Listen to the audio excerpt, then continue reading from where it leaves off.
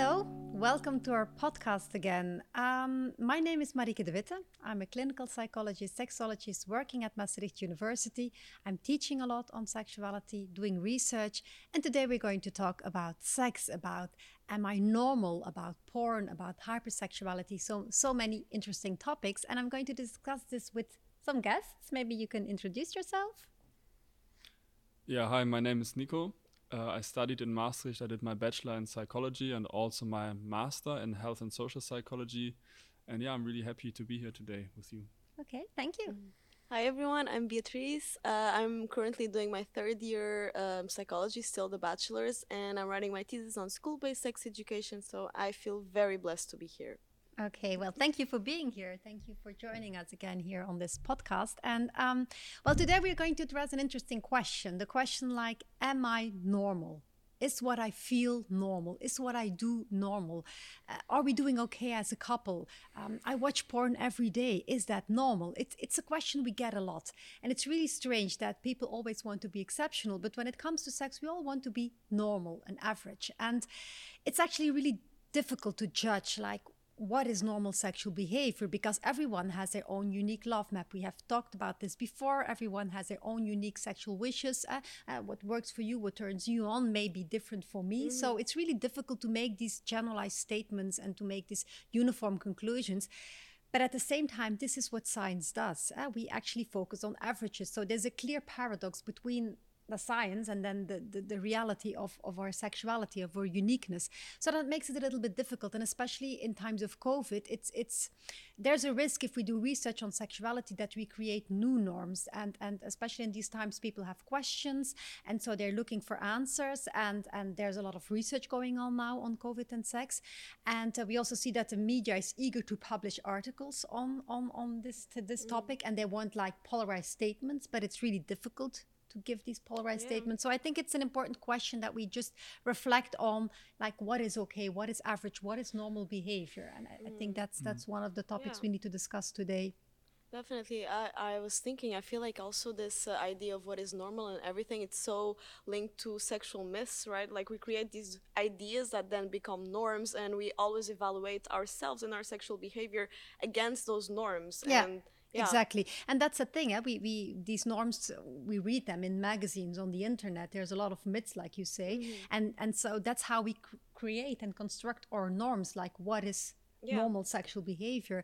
And if we think about it, like how many times do couples need to have sex? There's kind of a norm, 2 times a week. There's like in a good relationship, you automatically feel what your partner wants, or sex pops up spontaneously. So true. Or what is also important, like if you fantasize about other people, then you're cheating. If you watch porn, then there's something wrong in your relationship. It's a signal that something is missing. There's so many ideas about what is okay in a relationship, what is normal. Yeah, and I think also in a relationship, it's not only normal between people. So am I normal regarding to all the couples? Do we have enough sex? Do we have too much, too little? But also within a relationship, I think you go then through phases where you have more sex, less sex. Also, whereas they are normal. Is it normal to have a lot less sex or a lot more sex than before? So look at the within and also between people differences.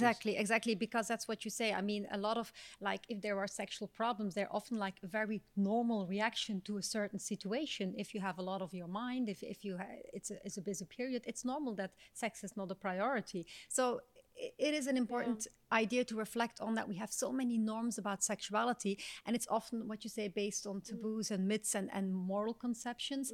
But at the same time, we have to consider that there is, of course, behavior that we can say this is pathological, that it does not fit with social norms, or in the sense that it causes harm to others and to yourself.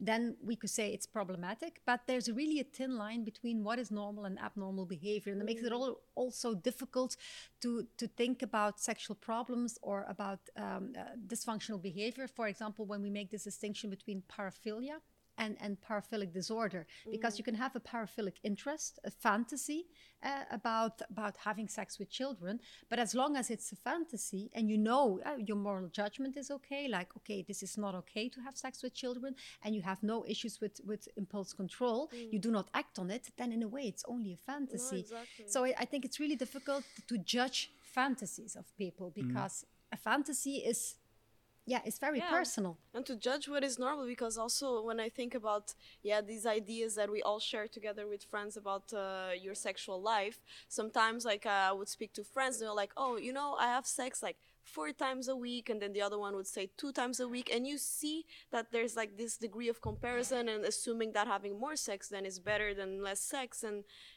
like we know that sexual well-being, sexual health touches a lot upon our own general well-being, our self-esteem, our how we perceive ourselves as sexual beings. And so when there's this comparison, it can a lot of feelings of incapacity can arise, I feel like, sometimes. So I think it's important to, whenever we talk to friends about sex, which is a super nice topic to discuss with friends, we don't do it from a place of comparison and from a place to like assess ourselves as sexual beings, but from a place of understanding and like sharing just with your friends how your sex life is, you know? Yeah, exactly. It's really about creating your own norms. I think that is the most important. Just always compare yourself, with your own relationship, and not with what you see on the internet, what you read on the internet, what you hear from friends. Because again, everyone has their own unique sexuality and their sexual wishes. Yeah. So so would you say it's then more important to, instead of focusing outwards and seeing what should I do, what should I do, what should I do, to get more inwards and see, kind of getting in touch with oneself, what you want and your wishes, your desires, your feelings? Yeah, what you consider to be normal, but at the same time, of course, it's also about what we consider to be normal, but it needs to be, I mean, you cannot cause yourself harm or others. And if you feel distressed by it, then it's also a signal that there's something wrong, that maybe, so I think that is important. But it's just the idea of that we just have so many moral judgment when it comes to sex, that so many things are not okay in our mind. But why is it not okay? Because we often, it's also lack of knowledge, like the fact, like fantasies, for example. Everyone fantasizes during sex, or let's say maybe not everyone, but a lot of people will fantasize during sex. It's an extra trigger to increase your sexual arousal. So it's actually quite normal to fantasize about other partners, for example, when you have sex. We have addressed this in the previous episode, that often when you're turning on each other and when you're in this phase of sexual desire, you're interacting with your partner, but at a certain point, when you want to reach orgasm, you need to sort of let go of your partner. And at that point, what you see is that some people turn inwards and start to fantasize, and they can fantasize maybe about having sex with other person on a very exciting place. In a way, that's okay, because it's just a fantasy. It's just a way to enhance your sexual arousal. And that's what we often see, that these fantasies, especially women, tend to fantasize more. Men are more visually oriented. And I think that's why men often rely more on porn to sort of, when masturbating, for example, to increase sexual arousal, than women. Yeah, it's so true. I notice also, like, sometimes in bed, like, for the guy, like, to come, he has to, like, be with his eyes open, you know, and, like, looking and, like, watching the situation, what is happening in front of them. But, like, for me, just like you said, it's kind of like I'm there with the person, but when it's my turn, like, to shine, you know what I mean? Like, I kind of go inwards, and I have these little fantasies, like, and I just start thinking about things that excite me. And then it's so much beautiful, like, to be able to do that next to someone without any judgment, because there shouldn't be none. And you're just there vibing and, like, exploring your pleasure. Yeah, exactly. Yeah, it's really this, we see this little difference between men and women, that indeed men need this more visual stimuli. We have a man here among us. More about that. Do you recognize this idea? Yeah, I was just wondering, because then also I haven't thought about it beforehand, whether I need more or less visual stimuli than my female partner. But I think, I also tend to have my eyes maybe more open. Also, I like to have eye contact. I think that's really a big point. Sexy, and also gives more intimacy to look into the other's eye.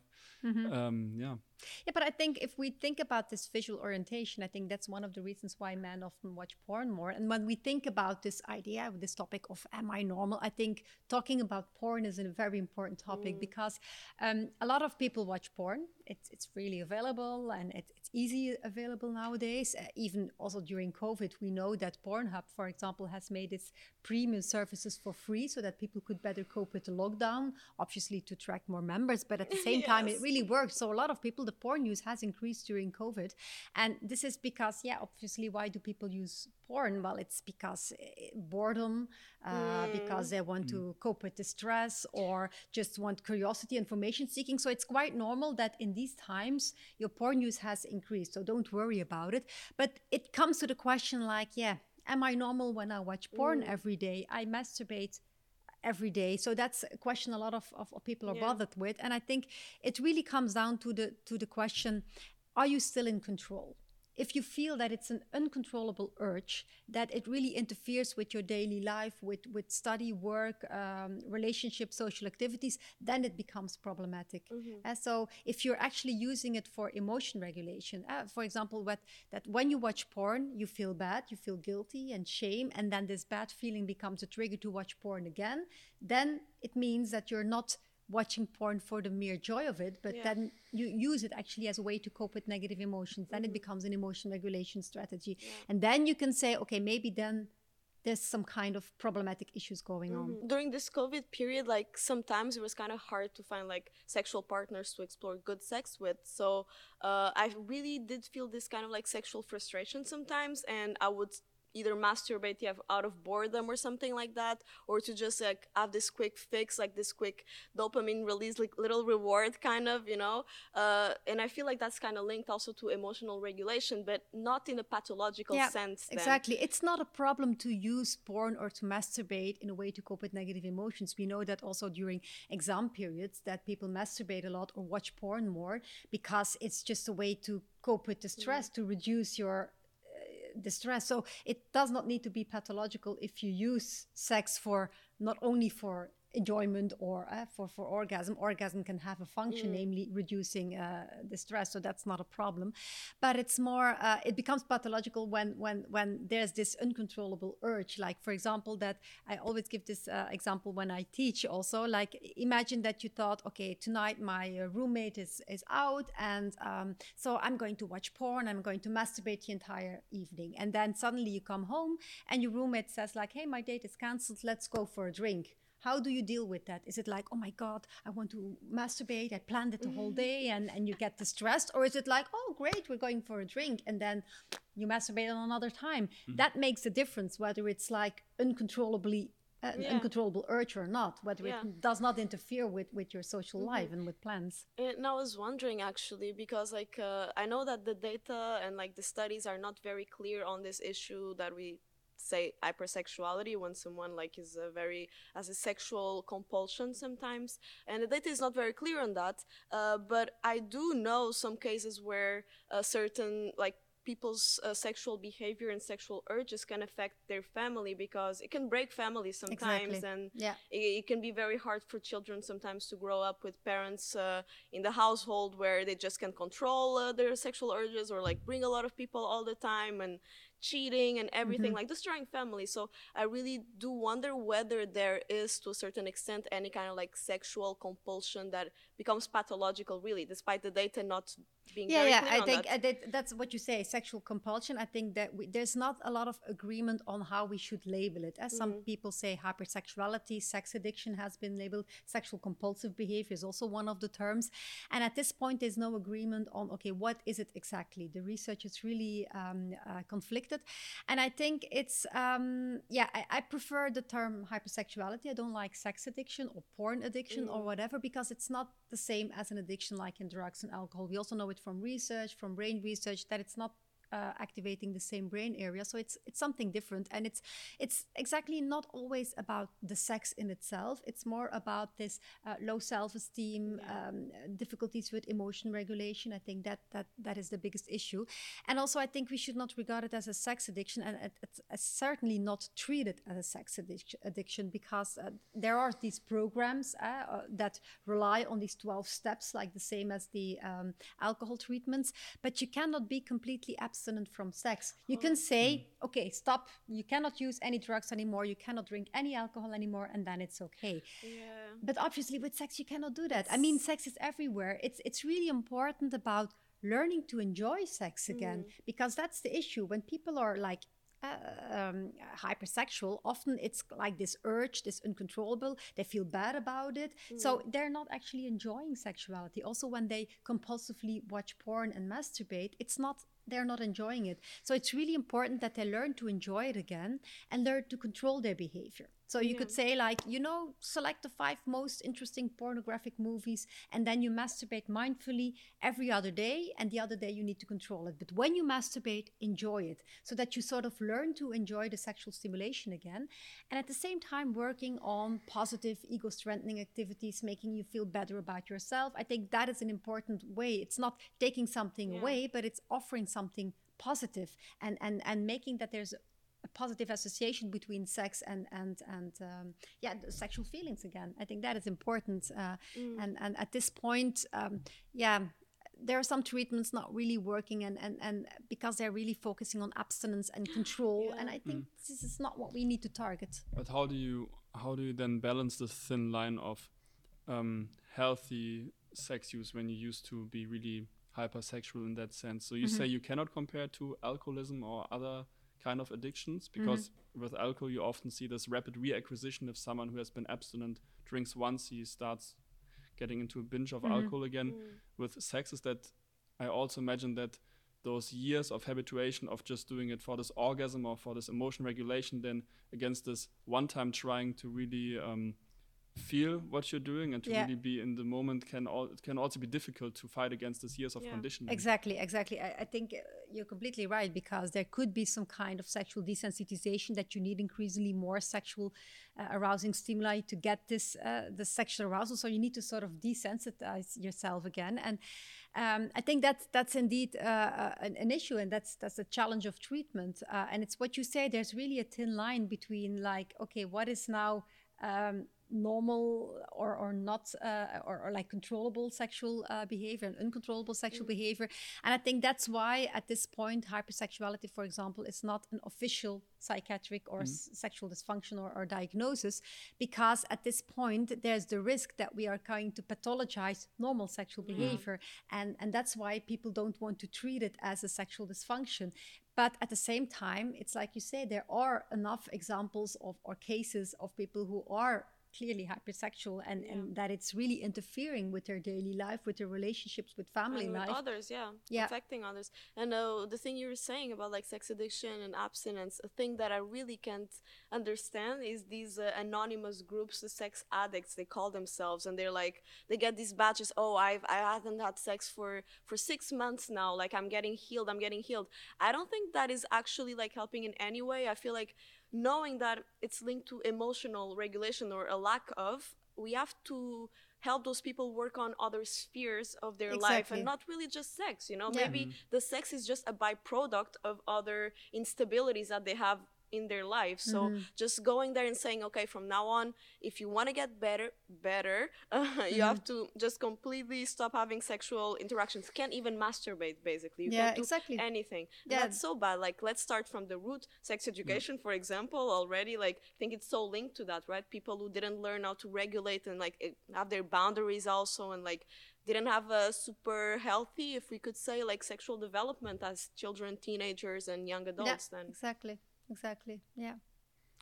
Do you think that people can also do that from home? So not only going, if you had those kind of emotion regulation issues that then end up in a lot of sex or masturbation, do you think you can also from home tackle those issues? Also talking now about maybe COVID times, or do you think that professional help? I think that it depends on how far you are in this cascade of hypersexual behavior. But I think that obviously treatment works. I mean, if you work with a sexologist and can help to sort of discover, like, okay, that you need to learn to that sex can be a resource, that it's not only a way of coping with negative emotions. And so you need to deal with these underlying negative emotions. Where do they come from? This low self-esteem, and they kind of, why do they engage in this type of behavior to deal with these negative emotions? Are there alternative ways to deal with negative emotions?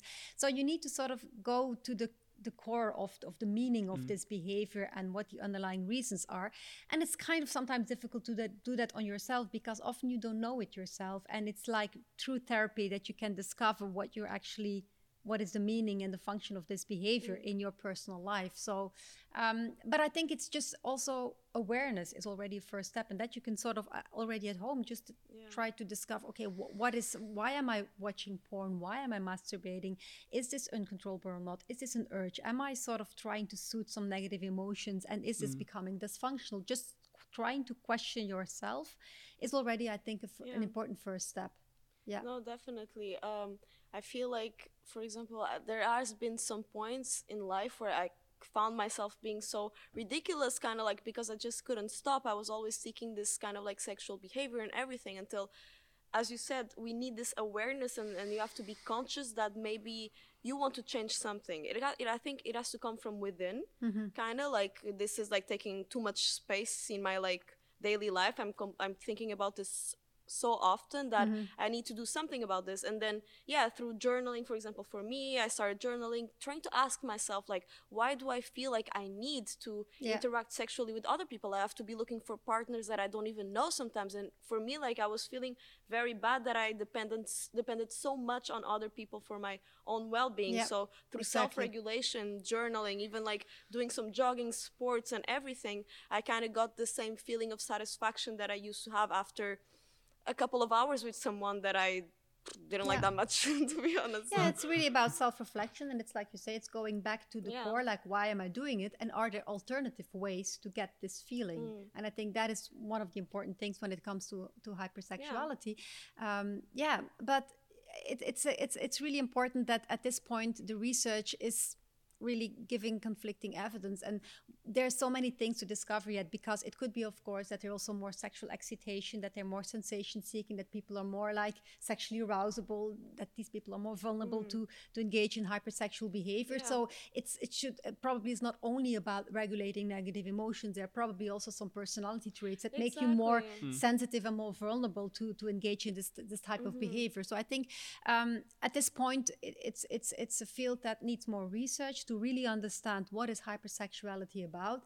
But I think one of the most important things is that I don't think we should completely level it with an addiction or just label it as an addiction, because it's much more with compulsion and emotion regulation. And we shouldn't see sex as like, oh, there's like a norm for sex also, because of, just like you said, it also has to do with your inhibition and excitation. Like someone who has a higher sexual inhibition system, like compared to a sexual excitation system, might think that they have a problem, for example, when it's just them. It's like individual differences. Like maybe my excitation system is like way higher than my inhibition one, and that makes me just more prone to, like, I don't know, be more prone to go to more those interactions. Sensation seeking in terms of sexuality. And I also think that when it comes to labeling it as an addiction or not, if you look at other uses, for example, for drugs are not natural needs, and drugs, then you can have a parameter where you say from this point onwards it's pathological, it's not good anymore. But with sex, again, being a natural need that you cannot get rid of, as you said,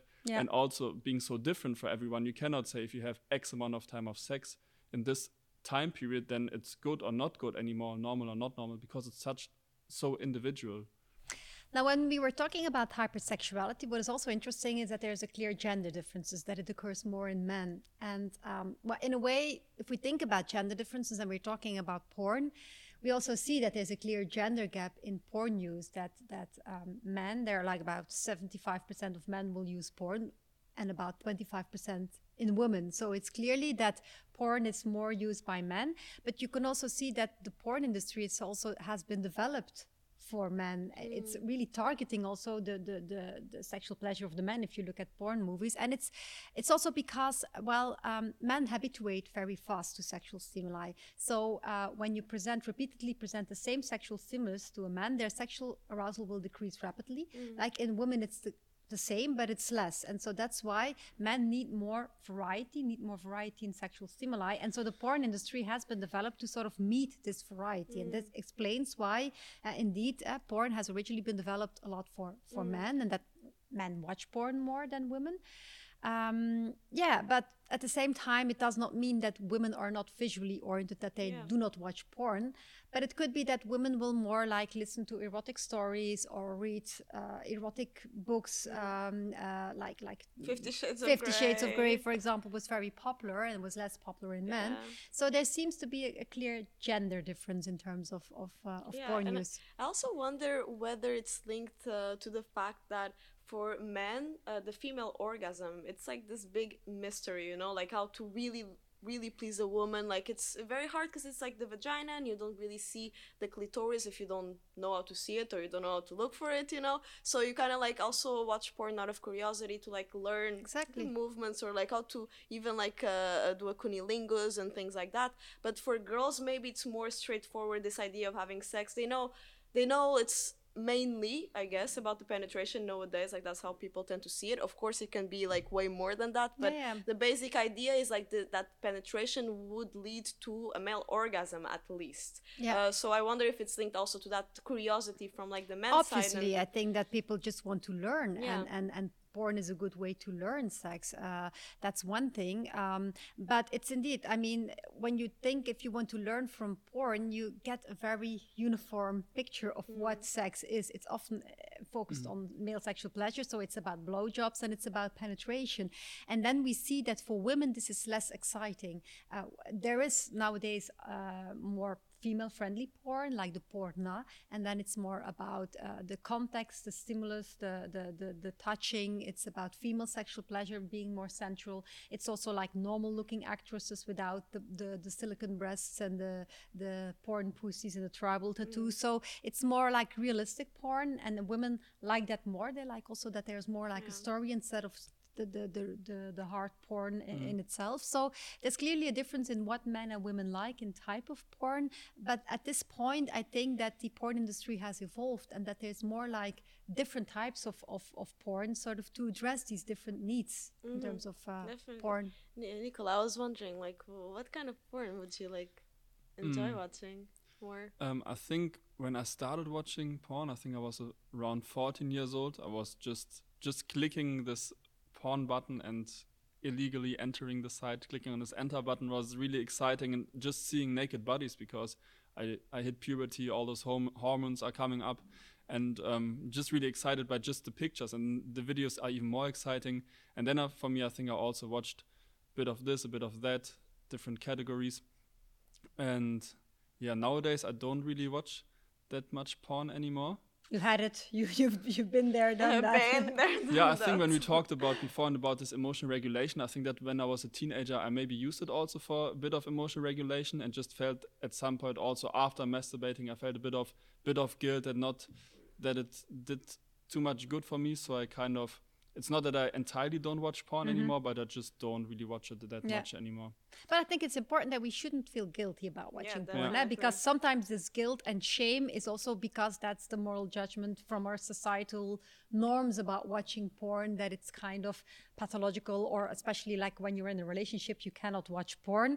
As I said before, the porn industry has evolved to meet this need for variety. So actually, there's no harm. I mean, it's very normal, like in a relationship, that at a certain point, also your own partner, I mean, you habituate to the sex with your own partner. So it's a good way to sort of bring some variety. It can give you some inspiration to experiment, to use different types of sexual behavior. It's like you say, you also discover your own sexual interests. You say, like, I had different types of porn and I discovered different categories. So it's also a good way to learn yourself better, to understand, like, hey, I'm getting aroused by this type of porn or by this type of porn. And it's kind of a discovery. So I think it's very normal in adolescence that you're watching porn because you're very curious. And young people in the midst of their sexual development, they are very receptive to all types of information. So it's quite obvious that if you can enter these sex sites, that you will look and that you will sort of be curious. I think that's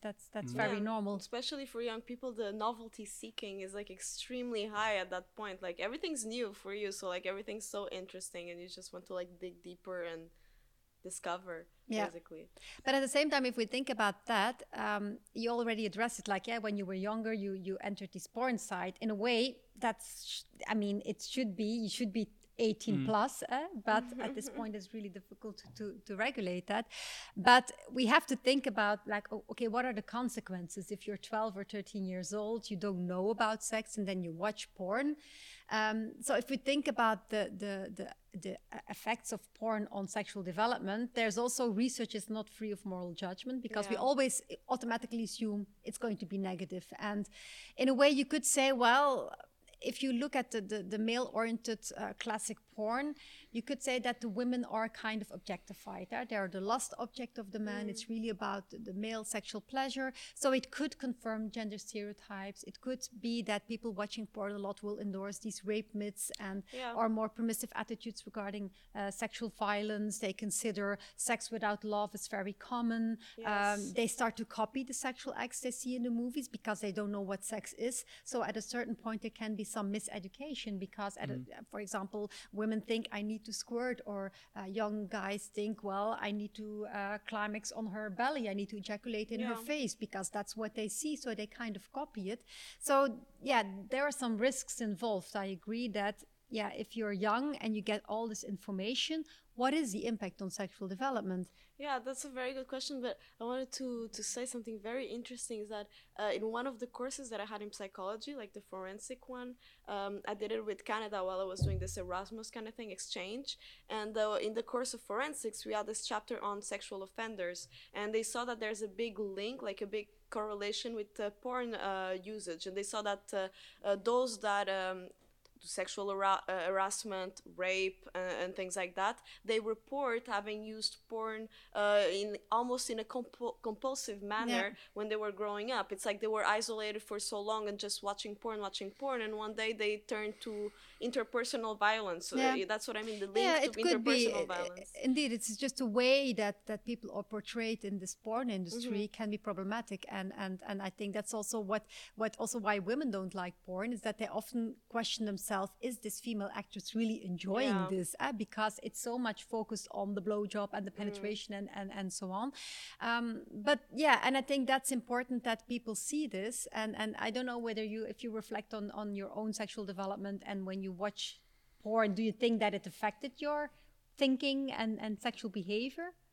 I think definitely, because I think it was, I started watching porn before I first had sex. So, and then as a child or as an adolescent, young adolescent, I don't think you question or reflect everything that you see. You just see, and maybe you mimic also. You get a false sense of what you should do. You think you ought to do the things you see there. So I think then it also took time again to then later go back from this outwards, what I see in porn, what I think is normal, to seeing what I really want and what is best. And also I think what in a lot of porn is missing, because it's just this fantasy world of really hyper stimuli, is this connection between the people kind of. It's more porn, those professional porn movies sometimes seem more like business, as you say. They have those different practices they do, and it's all has to be so strong and so exaggerated. So then also to go back to myself, then when I first experienced sex and see what do I really want, and do people have to moan so loud that the neighbors would hear it?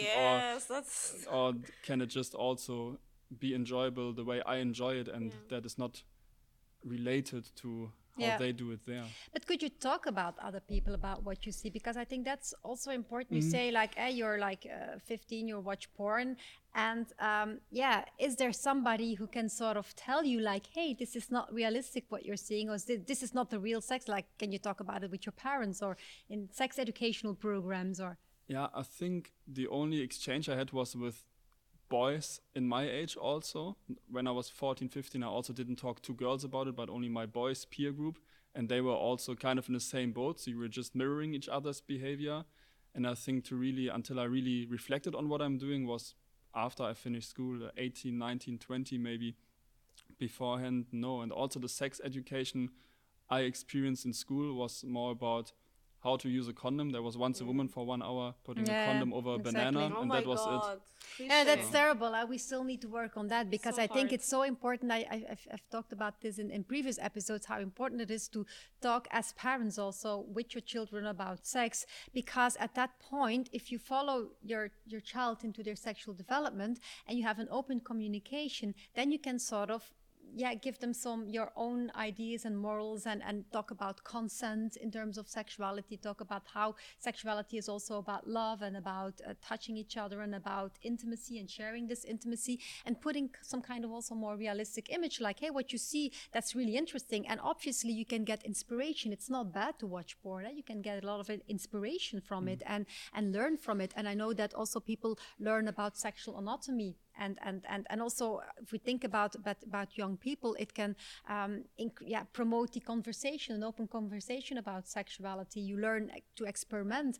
And also, when we talk about sex education, it's quite heteronormative. So for young people in a same-sex relationship or gender-diverse adolescents, they actually, they get information from the internet. Obviously, they watch porn because that's the way they get informed. If you look at the sex education they get at school, it's always about a male partner and a female partner, so they have questions, so obviously they're turned to the internet. So I think the internet in general, but porn and all these websites on sexuality can be very informative and can also be an important source of information. But I think it's really important that we work on these websites and work on also websites that can sort of nuance the things people see at porn, so that people can benefit from the definitely. I at least, like, I really enjoy watching porn even nowadays, and I never watch heteronormative porn, like heterosexual. Like, my partners are usually males, but the porn that I watch is lesbian porn, like, because I just really like the connection that women show there. And there's as you said, that component of heteronormativity is not that much there, which I really enjoy. Is more free, more these feelings and connections, and like taking care of the other, and not just this penetration, which we know that most of the times it's not just a lot of arousement during the penetration. So for me, like, porn was definitely, it played a big role in my sexual development, but I didn't take everything that I saw as for granted. I think it's very important to be critical in what you see, and recognize that, okay, like, you can watch sloppy sex if you want to, like a video that you would never tell anyone that you just watched, like, it's really for you and yourself, but it's fun, like, it's fun to watch that from time to time, a bit of novelty. As long as you don't take it as the norm, like, okay, now I have to do like this all the time and things like that. Yeah, exactly. An interesting thing what you say is that you use it to discover yourself and to sort of learn, like, what turns me on and in terms of sexual arousal. And I clearly see there's also a difference, a gender difference in porn use, in the sense that men use it more to arouse themselves during masturbation. We see that women indeed use it more to understand their body better, but also they like to watch porn together with their partner. They use it kind of as a part of to get into the mood for sex with the partner, to use it as part of seduction and foreplay. And I think that's why, if we think about porn, we should not only focus on the watching solo porn, but you can also watch together with your partner. And that can have also a lot of positive functions for the relationships. But again, if we think about the research, automatically assumes negative effects in the sense that it would increase the risk of relationship breakup and promote infidelity, and that at a certain point people it would induce unrealistic expectations or raise the concern that watching porn would be more interesting than having sex with the partner, so that it becomes a substitute for partner sex. And also one of the hypotheses is that it would cause sexual desensitization, that we talked about, that at a certain point you need increasingly more intense stimuli to get sexually aroused. So at a certain point, sex with the actual partner becomes less stimulating. It's not stimulating enough, and would then induce erectile problems. So there's often kind of risks, like also that there's a discrepancy between having sex with your partner and then indeed seeing this very much passion and this woman climaxing like for 5 minutes, and it's like, oh, my partner is not doing this, so there's something wrong. So I think that shows, like, really the importance of normalizing fantasies, fantasizing, there's no wrong at all in that, and actually it's so fun when you're able to do that, and feel free to do that also, like, in bed or with your partner, watching porn together, you know, like, that can be also a little kinky fantasy, and you're just fulfilling it, and it's fun, to a certain extent. And I don't know, I would think that the couples that watch porn together would actually have less chances of like getting involved in cheating and things like that. Because indeed you sort of suit this need for variety. Like you explore, you go like a little bit out of this box, you know, kind of normative sex, I would say.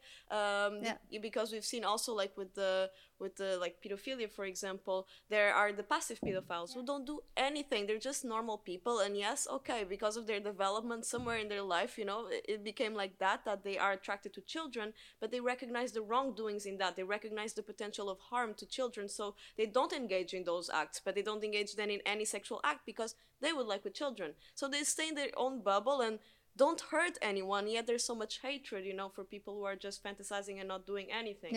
And then we see that for those who are like who try to fantasize at first, but the fantasy gets to a certain degree so strong that they feel like they have to act on it to fulfill that fantasy. Most of the times they actually regret acting on that fantasy because it wasn't fulfilled like the fantasies inside of their heads, right? Indeed. So you could say that watching porn is just a way of fantasizing and learning and experimenting, and also in relationships it can have a positive function. So I think that is important to what we also sometimes see, that when we look at the negative effects of porn use, that it's not the viewing, the act of viewing itself, but it's often when there's a discrepancy, that one partner is using porn and the other is not, and when they don't know, when they do it behind each other's back. So I think that's why it's important to have this open communication and just talk. Maybe you don't feel like watching porn, but it's okay if your partner watch porn, that you can openly talk about it and don't see this as a threat to your relationship. And also try to see, okay, how can we benefit from porn, because it's out there, it's available. So I always have this idea, like, when it's out there, just be curious and look at it. And maybe it's nothing for you, and maybe you don't like it, but maybe you can explore, like, are there any types of porn that I like? And it can really help you to deal with frustrations when there's discrepancies in sexual desire, when your partner's not available, that you sort of need a trigger to masturbate, or to sort of increase your sexual arousal, or to deal with sexual anxieties and promote sexual autonomy, or to experiment, to also open the conversation with your partner. If you watch porn together, that you can sort of say, hey, could we try this out? Or would you like this? Won't you like this? So you learn from each other. Maybe you don't act on the behaviors you see, but you can sort of learn what the other wants, what the other don't want. And so it can be very beneficial. We actually use it a lot in therapy, that we advise couples with sexual problems to watch porn, because you can learn, it can help you to broaden your sexual script, it can give you inspiration, and especially it can help you to talk about sex. Definitely. And I think it's by putting this watching porn and like talking about it with your partner, we are actually confining this porn usage that could be healthy to the hidden realms of, like, it's hidden spheres of life. And that's, I think, what creates this feeling of, oh, I'm getting cheated on because him or her is watching porn, because you don't talk about it, you know. So of course there is, to a certain degree, you're hiding something, so I understand where the hurt stems from, but I think that then we should really like normalize talking about this. And it's part of our lives. It's about talking about it and just agreeing. I can imagine that it's not fun, but when you come home and you see your partner watching porn and is masturbating, maybe you don't want to see it. Could be.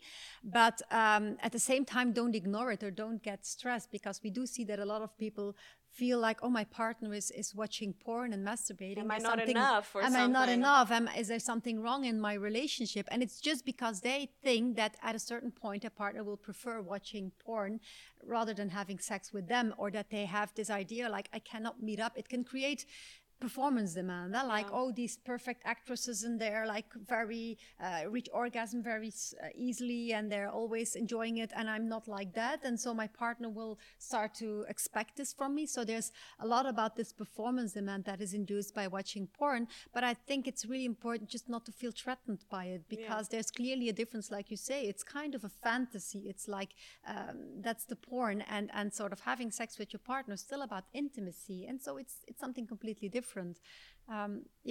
But we do see that this idea of watching porn in a relationship is very still an issue. I don't know if you talk about this with friends or in your own relationship. I think nowadays I'm quite fine with talking to friends about porn, or also if I'm in a relationship, hence also why I'm here today. But Yeah, talking about porn with friends, like I do, because I super open about that, and I love talking about sex with friends, like like Nicola, like we're very good friends, and we love talking about sex together and things like that. And sometimes I do ask my friends, do you watch porn? But I see that those that are in a relationship, they don't at all. But when I say at all, is at all. But maybe they also don't dare to watch porn because they think if I watch porn, that's not okay. They kind of or like maybe tell me like, oh, I'm good. I have a man, like I'm fulfilled. Okay, but I don't think it's like related. You know what I mean? Like you can be fulfilled but still enjoy. It's watching a different porn. type of sexual exploration and sexual behavior. I think it's really important, but we have to be careful not to create new norms again. Because if you're thinking about normal, then it feels like everyone needs to watch porn, and if you're in a relationship, watch porn. No, obviously not. I mean, I just think it's interesting to explore it because it's there and that you can see what it does. And obviously there are people who don't like porn. That's okay. Yeah. It's really about, I think, when we talk about the question, am I normal? It's really difficult to give an answer because we have to create our own norms. And I think you just, again, need to just reflect on yourself. Like, do I feel okay about it? If you don't feel distressed, if you're not hurting yourself and others, then it's okay. I mean, just let's create your own norms. I think that's the most important message we want to give today. No, definitely. Okay. Well, thank you for this interesting conversation. Well, thank you. Thank you all for listening. Bye. Bye. Bye bye.